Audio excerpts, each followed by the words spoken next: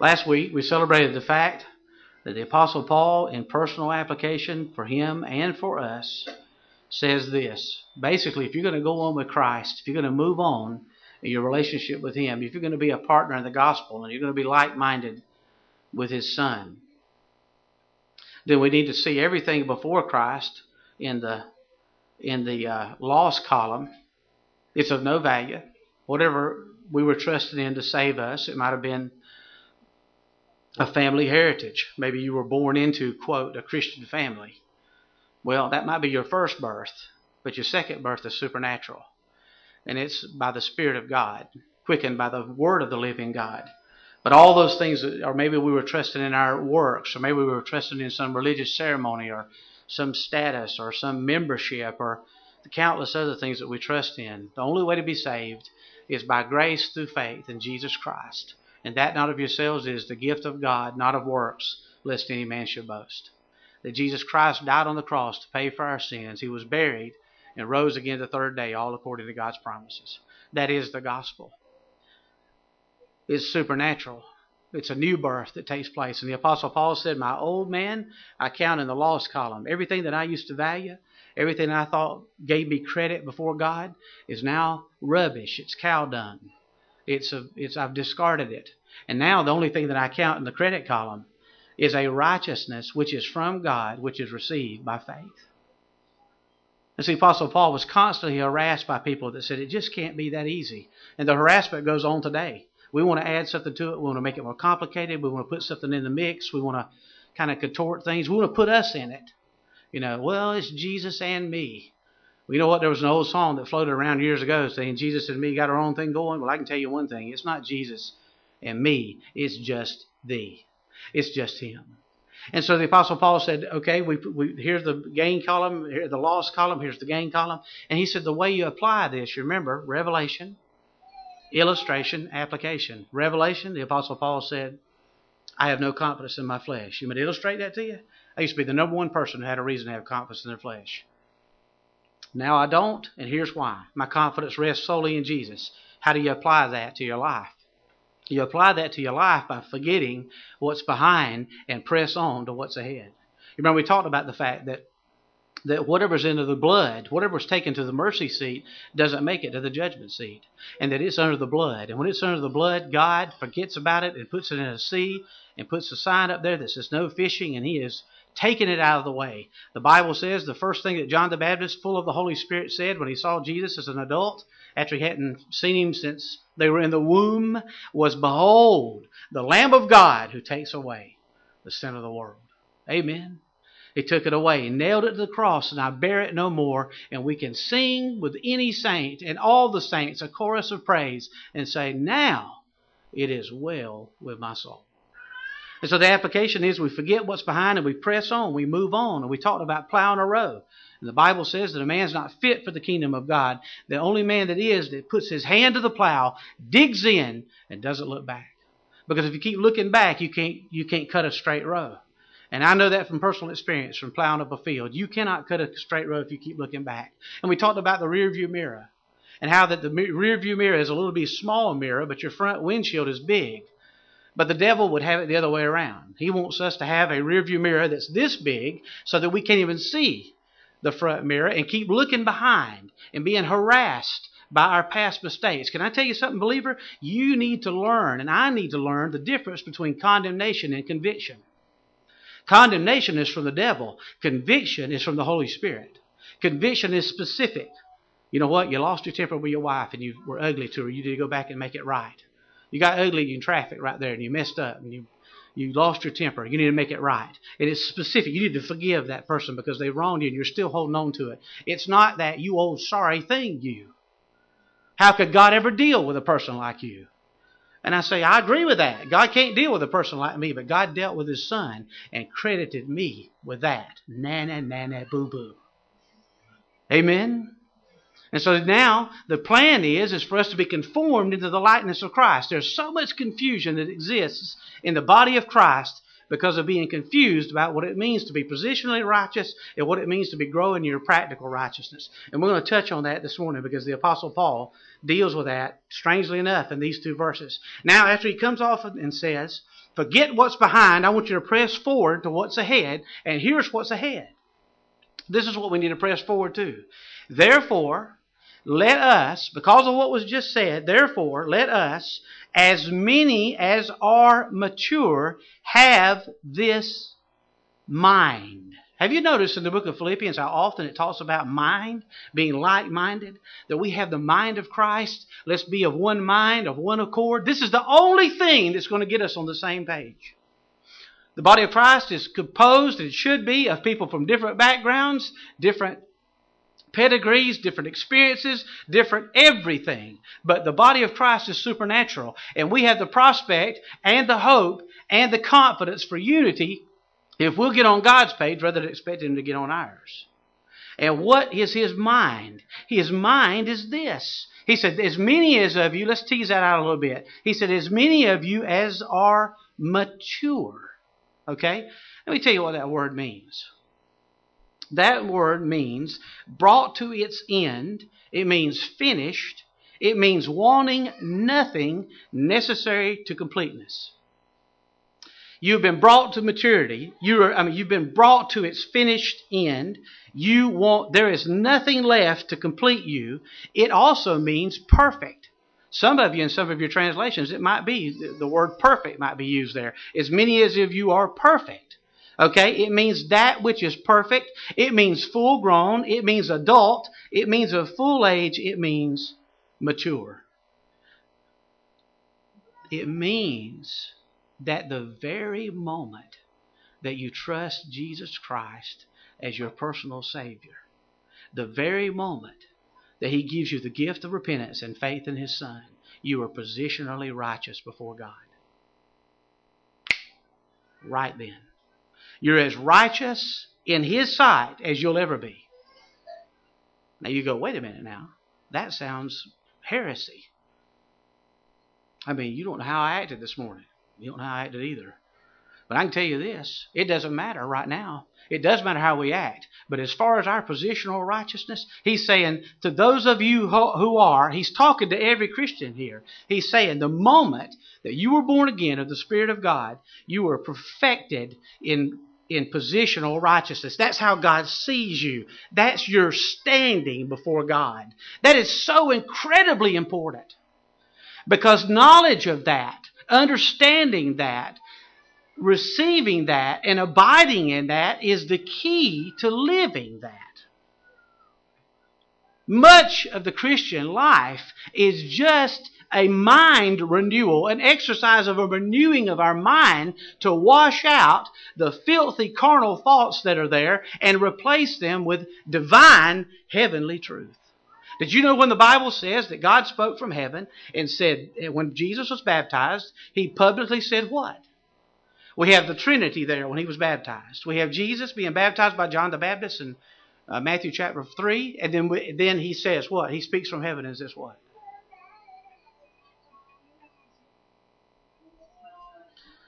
This is my beloved Son, in whom I am well pleased. And then the Holy Spirit, God the Holy Spirit, lights on Him like a dove. So we got God the Father, God the Son, and God the Holy Spirit giving testimony to the identity of the one baptized. And did you know this? This is going to be hard for you to swallow this morning. It's going to be a little bit difficult for you, maybe for some of you. Positionally speaking, God looks at you and I and declares from heaven the exact same thing. This is my beloved daughter, in whom I'm well pleased. This is my beloved Son, in whom I'm well pleased. You go, wait a minute now. I'm not living a life. Hold up. Positionally speaking, God declared from heaven, the gavel has been put down on the judgment seat, and He said, those who put faith in my Son are gifted with righteousness.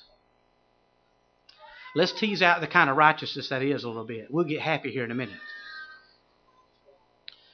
Have you ever thought about this? And we've gone over this in our Romans study, but and those of you who are going through it, you'll recognize this. But let me share this with you. In the Garden of Eden, in a perfect environment, Adam fell. Eve gave into the temptation to eat of the fruit. You know the story. And then Adam ate as well. And the Bible says through one man sin entered the world, and death through sin, and therefore all died because all have sinned. Okay, so the original sin. But before that happened, Adam was a righteous man. Anybody agree with that? Everybody agree with that? Adam was righteous. Had to be righteous because he was created in God's image, and he walked with God, and he fellowshiped with God. So Adam was righteous. Have you ever heard it said, or you ever thought about this, that through the work of the cross, Jesus died in our place, shed his blood, and through faith in him, we become one of his own, his children.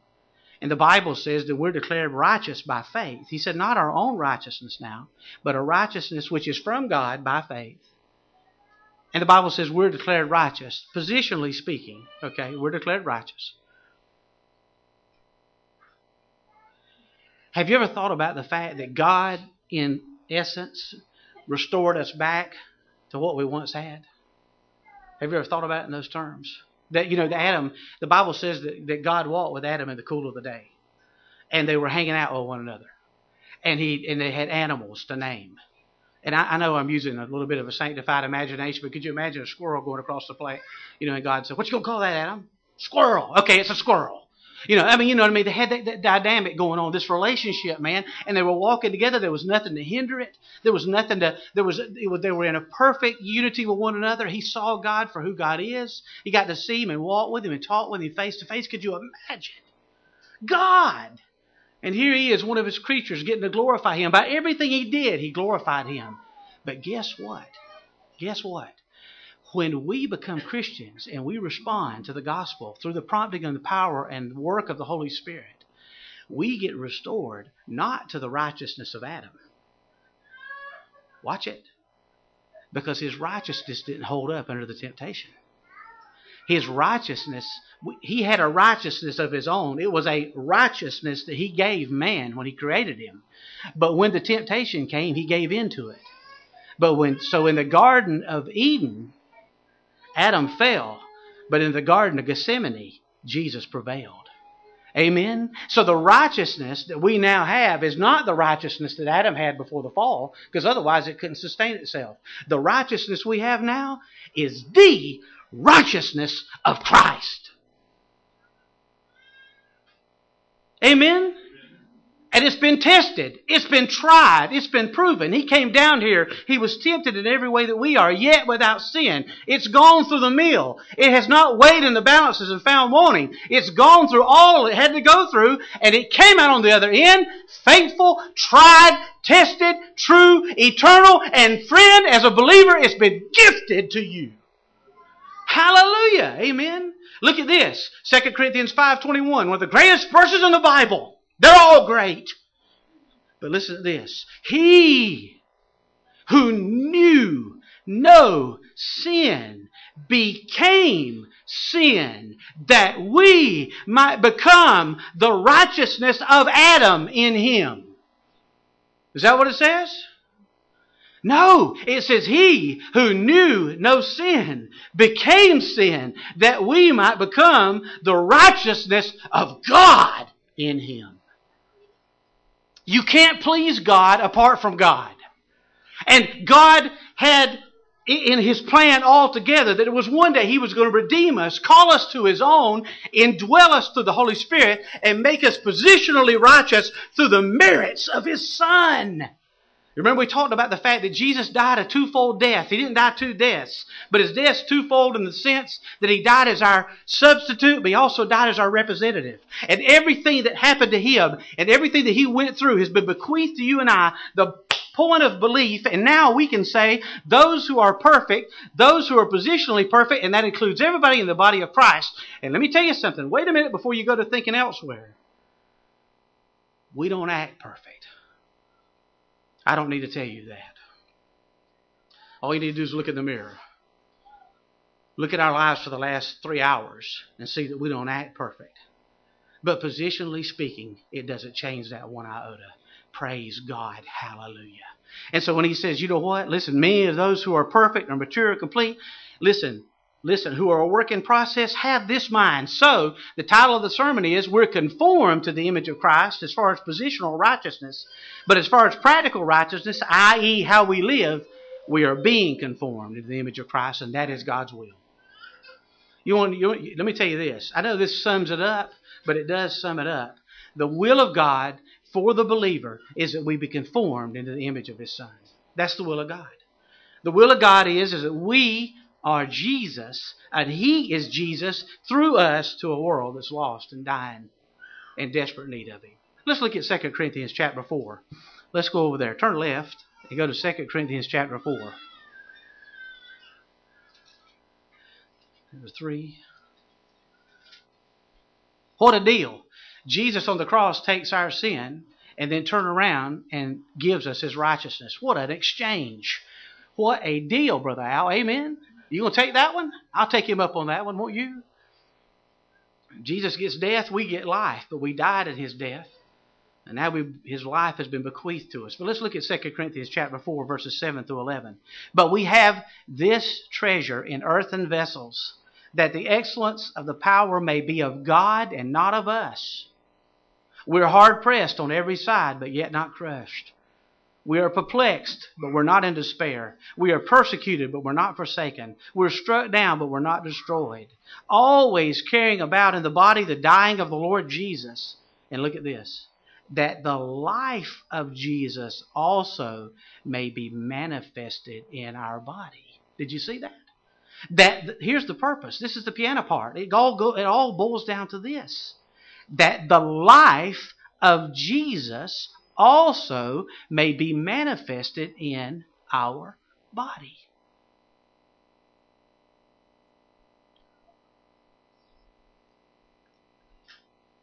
For we who live are always delivered to death for Jesus' sake, that the life of Jesus, here we go again, also may be manifested in our mortal flesh. So then death is working in us, but life in you. Look, 2 times right here. Here's the purpose. That the life of Jesus also may be manifested in our body. For we who live are always delivered to death for Jesus' sake, here we go again, that the life of Jesus also may be manifested in our mortal flesh. As a growing believer, we should carry about us the fragrance of Christ. There should be an aroma about our life. There should be a sense about the life and witness of a believer who's maturing in his relationship with the Lord. That when we walk in a room, Jesus walks in that room. Now that's not being bragging, or that's not being boastful. It's that if God has such a way with us in greater measure of surrender as we progressively surrender over, and that's what he's talking about, the death there. As we die to our rights, as we die to our appetites, as we die to our dreams and our goals if they're not God-given, as we die to all of these things. We die to our right to hold on to unforgiveness. We die to our right to set our future. We die to our right to make our career choices. We die to our rights to ourselves so that we can parent and love on our children and our wives. And we don't ask God to conform to our plans, but we expect to find out what His are and conform to His. And we have the indwelling power of the Holy Spirit within us. And as that continues to happen, there's less of me and more of Thee. And as there's less of me and more of Thee, that's God's plans for the believer. He is conforming us into the image of His Son. We've used this analogy before, but it's kind of like Superman. Clark Kent, that's who we are on the outside. We're a fumbling, incapable, disjointed, unable to do anything right. But inside us is Jesus. Inside us is the very God of the universe as a believer. We've been sealed with the Holy Spirit of promise. One of the most important words in the Bible, one of the most important phrases in the Bible in the New Testament, 7 words, Christ in you, the hope of glory.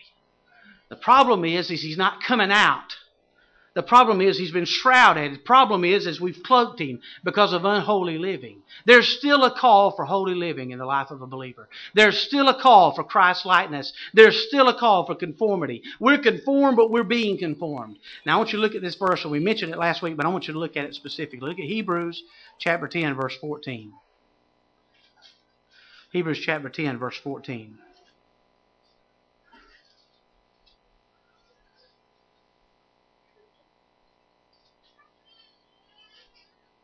Those who are perfect, those who have been positionally made righteous. I've got a message for you, Paul says. Look at verse 14. For by one offering, that's the cross of Calvary. Watch this. He has perfected forever those who are being sanctified. Now, positional righteousness is the righteousness of God credited to the believer upon belief. It happens immediately. You get saved, positionally righteous. God calls us righteous. God calls that which is not as though it were, because He sees us through the merits of His Son. That's how we got in, through the merits of His Son. And we're positionally righteous. Practical righteousness is indeed the process whereby God is daily conforming us into the image of His Son. And there's a gap, like we've talked about, between positional righteousness and practical righteousness. And the Christian life is about closing that gap. That as we go on and mature, that we start to act out and live out through the power of the Holy Spirit that which is already true of us. And it starts manifesting itself. He starts manifesting Himself through us. Now we see both of those in this verse. And I'm going to ask you which one. Say it out loud if you see it. Which one is which? Because it's very obvious, but let's look at them. For by one offering, the cross of Jesus, accomplished through the death, burial, and resurrection of His Son, the merits of Jesus, by one, not many, by one offering on the cross of Calvary, He has perfected forever those who are being sanctified. Let me ask you a question. Perfected forever. Which does that speak of? Does that speak of positional righteousness, or does that speak of practical righteousness? Positional. You have been perfected forever. Now, those who are being sanctified speaks of what? Positional righteousness or practical righteousness? Practical righteousness. You have been perfected forever by one offering, and you are being sanctified. You are daily being conformed to the image of God's Son, and that's God's will for the believer. The Bible says in Hebrews chapter 13, pursue peace with all men and holiness, without which no one will get to see the Lord. I used to think that text meant that you had to be holy to get to see the Lord. But I've come to believe that that text means this. Unless you're pursuing holiness and unless you're growing in holiness, the people around you will not get to see Jesus. I'm going to tell you something right now. What a sham. What a sham it is for us to know Jesus as long as we've known Him. And somebody have a brush with us and them not get to see at least something of Him. At least something of Him. At least a little bit of His compassion and love. At least a little bit of His selflessness. At least a little bit of His giving. At least a little bit of His pursuit of God's glory. At least a little bit of Him putting aside His rights and not asserting His rights. We as Christians are such mamby-pambies. We get so mad every time somebody says we can't pray, or every time and we want to go to the Supreme Court and change everything. And we should be doing those things. But you know what? We are just pilgrims passing through. Nobody can stop us from praying. Nobody can stop us from loving. And nobody can stop us from sacrificial living. The Supreme Court can dictate that all they want to, but they cannot stop us from following our Savior. As a matter of fact, the more they try to stop us, and the more they go after us, and the more persecution and difficulty comes in this country, which we have very little, but we're going to have some. And when we do have some, do you know what you can expect the church to do? First of all, it filters out the hypocrites. Persecution has a way of filtering out the hypocrites. Now, it purifies the church. And I tell you the second thing it does. It causes it to grow. You mess with the body of Christ, you're messing with our Lord. Take it to Him. Lost people act lost. We live in a pagan, secular culture. Expect nothing else from them. And the reason they're turned so secular, the reason they've turned so pagan, is because we've turned so secular and we've turned so pagan. The lost salt has lost its savor, and we've not accurately represented the Lord. In the days of 10th anniversary of 9/11, all the tragic loss that happened that day, and I want to tell you this, we were going to do it. Now, you've heard me tell this story. We were going to commemorate 9/11, and they called down a bunch of, it was an ecumenical service we were going to have, and I was sent by my senior pastor. I was the associate pastor of the church at that time, and he said, go represent me at the meeting. I said, I will. And so we went to the meeting, and we were there with everybody and his brother, and they were all strategizing and planning about how we're going to do this and that, and who's going to be on the platform. You'll tell you. And so I was there just to say, okay, my pastor will pray. Let him take that part. And so one guy spoke up, and we were just going back and forth, and I didn't have much of an interest in the meeting, to be honest with you. But it was going to be a big to-do in the depot in Kennesaw, and I think it was the first anniversary, actually. That's what it was. It was the first anniversary. And so one guy spoke up and said, brother, and he got real assertive, and he said, I'll tell you what, if we're going to have all these people in downtown Kennesaw, what we need to do is get up on the stage and call them to repent. And I said, and some guy looked over at me, one of the Methodist pastors, and said, Brother Lindsay, you hadn't said much. What do you think we're to do? I said, we're to get up on the platform and apologize to those people. Why? I said, because we've not showed them hardly any of Jesus.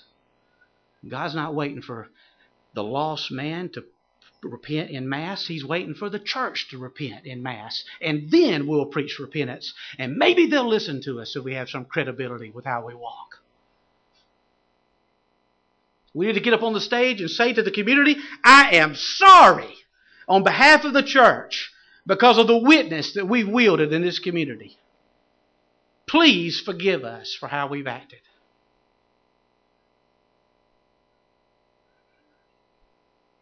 We are perfected. We're positionally righteous. And oh, dear ones, that's the incentive and that's the motivation to live righteously. Because you know what that does?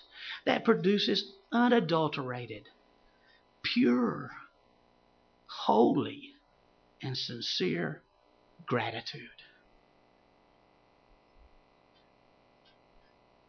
I've told you the story before. Andrew reminded me of it the other day. We were going to leave and go to the grocery store somewhere. I was going to Rite Aid to get something. It's right down the street from our house. And Jill said, Andrew, you want to go with your dad? And I think he had some Lego thing going on. I can't compete with Legos. And Andrew was struggling, because I give it to him. He wanted to play the Legos or whatever. But you know what he said? And I looked over and I said, son, you don't have to go if you don't want to. I'm leaving it up to you. If I tell you to go, you're going to go. But right now you have an option. And he said, Daddy, I just want to go be with you. Which one am I going to pick? His mother saying, you see this? If you don't go with your dad, you're going to encounter it. Swiftly. This spanking stick if you don't go with your dad. And then with fear and trembling, he gets in the truck and goes with me. All the while thinking about the Legos he's missing out on. Or that Andrew says, I just want to hang out with you. God's not me, and I'm not God, and he's not needy. But the kind of worship that he accepts and receives is the kind that's not under duress, but it's the kind that's been touched and melted by the heart of his grace. And we say, oh Lord, I want to hang out with you because you have been so incredibly good to me. It's an act of worship. Oh, Jesus, if this is what you've done, you've made me conform to the image of your Son. You have taken me and you have declared me not guilty. You have said to me, because I know my background. I've got that rear view mirror. And let's just say it's the right size. And I glance there and look what it used to be like without you. And look at the decisions I've made, even since I've known you sometimes, and gotten wayward and goober-headed and had my own way and thought, Lord, I've got it from here. I can handle this. And all the things that I've done in light of what I know about you. And yet you forgive and you restore and you heal. And you still call me. You're still present with me. You've made a commitment and a covenant with me that's one way. You keep the covenant, not me. It's not my faithfulness that keeps it. It's yours. And I've received a decree from heaven that which was unrighteous at one time has now been declared righteous. That my righteousness on my own is as filthy rags. And now you have cleaned me up and purified me. And I'm going to wrangle with you about surrender. I'm going to wrangle with you about your call on my life. I'm going to take you to task about every little thing and kind of challenge you. Or I'm going to be like Abraham when he got up there in Genesis chapter 22 and he had so matured to the point that God said, I want you to take your only son, go up that hill and kill him. And Abraham went. Okay. And he got up the next morning, took his son, went up that hill to slay him, and there's no record of argument. There's no record of wrangling. There's no record of negotiation. You know why? Because he come to know and believe that thou art the Christ, the Son of the living God. And if you said the inheritance is through Isaac, it's through Isaac. And if you mean me to slay Isaac, you're going to raise him from the dead. You can have your way with me because of the goodness of the Lord.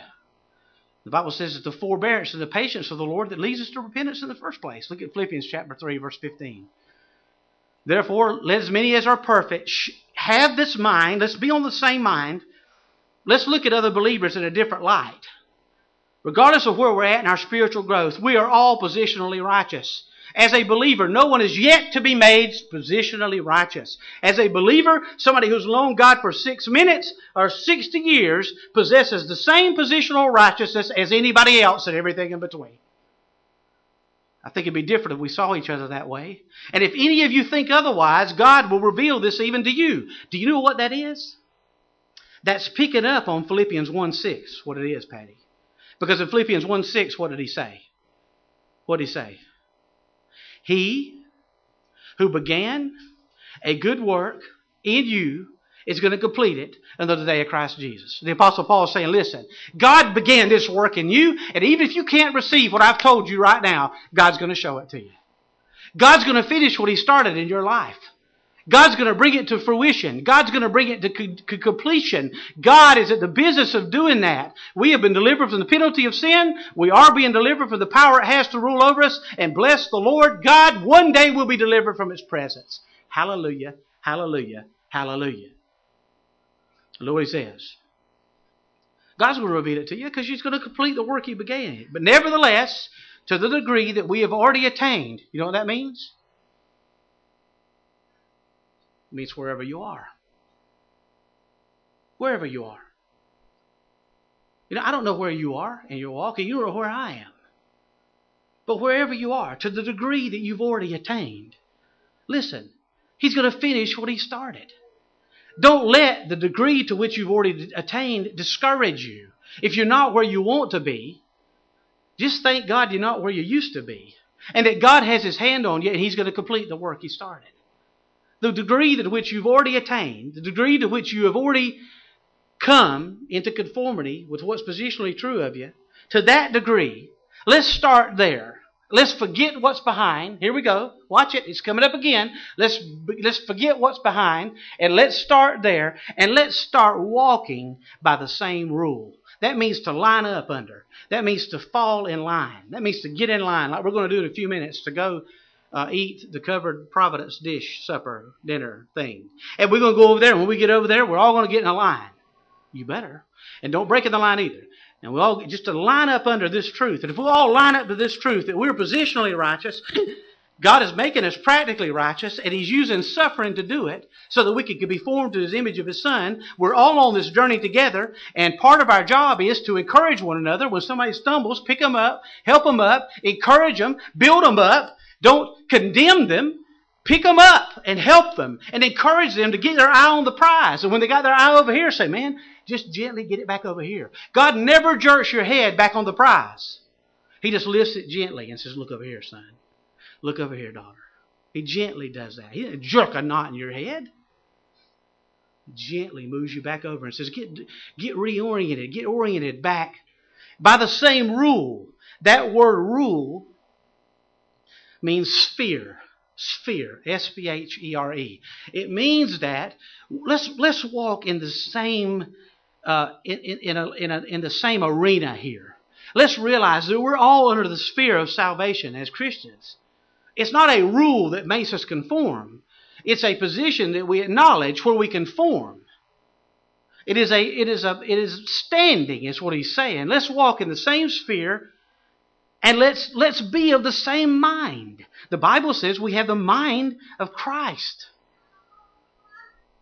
And He's conforming us into the image of His Son because we've been conformed into the image of His Son. You've heard us speak about salvation in tenses, that we are saved, we are being saved, and we will be saved. And we get those tenses messed up. Here's what the devil will slip in and do. If you're not satisfied with your walk, or maybe you're wayward or whatever, and you get a cold or indifferent, boy, he just loves to exploit times like that. He just loves to come in with his condemning tongue and slander you. The Bible says, in part, the word devil means slanderer. And it's his job, it's his role to slander. You know what he's trying to do? He's not trying to mess. His beef is not with you. His beef is with the Lord. And he's trying to talk you into thinking and believing less about the atonement. Let me say this to you. Every problem and every hang-up that you and I encounter as a Christian has as its root the false notion that Jesus Christ is not enough. Every hang-up and every sin and every slice of bondage that you and I ever have been in, ever will be in as a Christian has as its root the false notion that Jesus is just simply not enough. That's it. And Satan knows that. That's his modus operandi. He wants to talk us out of the effectiveness of the atoning work of Christ. He wants to talk us out of the fact that it's sufficient. He wants to talk us out of the sufficiency of Scripture. Brian and I were having a discussion about that yesterday. Oh, no, you need more than that. No, you need more than that. Jesus is not enough. We need a rule. We need some kind of regulation. We need some kind of something.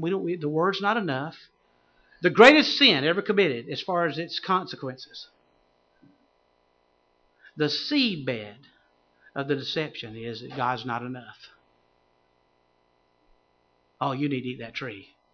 Because whatever He's given you, I'm telling you, you really want to experience it? You really want to experience Him? Take that fruit. The greatest sin that was ever committed as far as the consequences and the pervasiveness of it, and the devastation of the greatest sin ever committed in the Garden of Eden, was done. And Eve was open to it because she tried to add to what God had said. Thou shalt not eat of the tree. And she quoted to Satan, thou shalt not eat of it or touch it. He's enough. Jesus is enough. We live out of every word that comes out of His mouth. You know what? God has spoken His mind. You know, talk about that? I told that guy, I'll tell you one thing. I went over there to so-and-so's house and I spoke my mind. Well, that's carnal. But you know what? God came down from heaven through His Son and He's spoken His mind. And we can get inside that mind. And we can have the mind of Christ. Christian, you are positionally righteous. Where are you in practical righteousness? Is the gap far too big for your satisfaction? Have things grown cold and indifferent with your relationship with Jesus? We can fool everybody but Him, but we can't fool Him.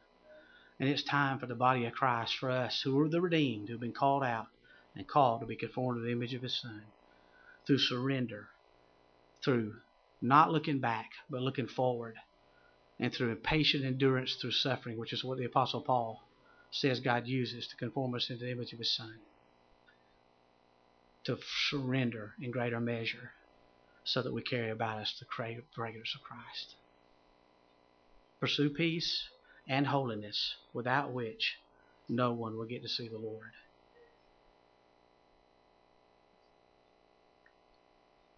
Let's not waste any more time.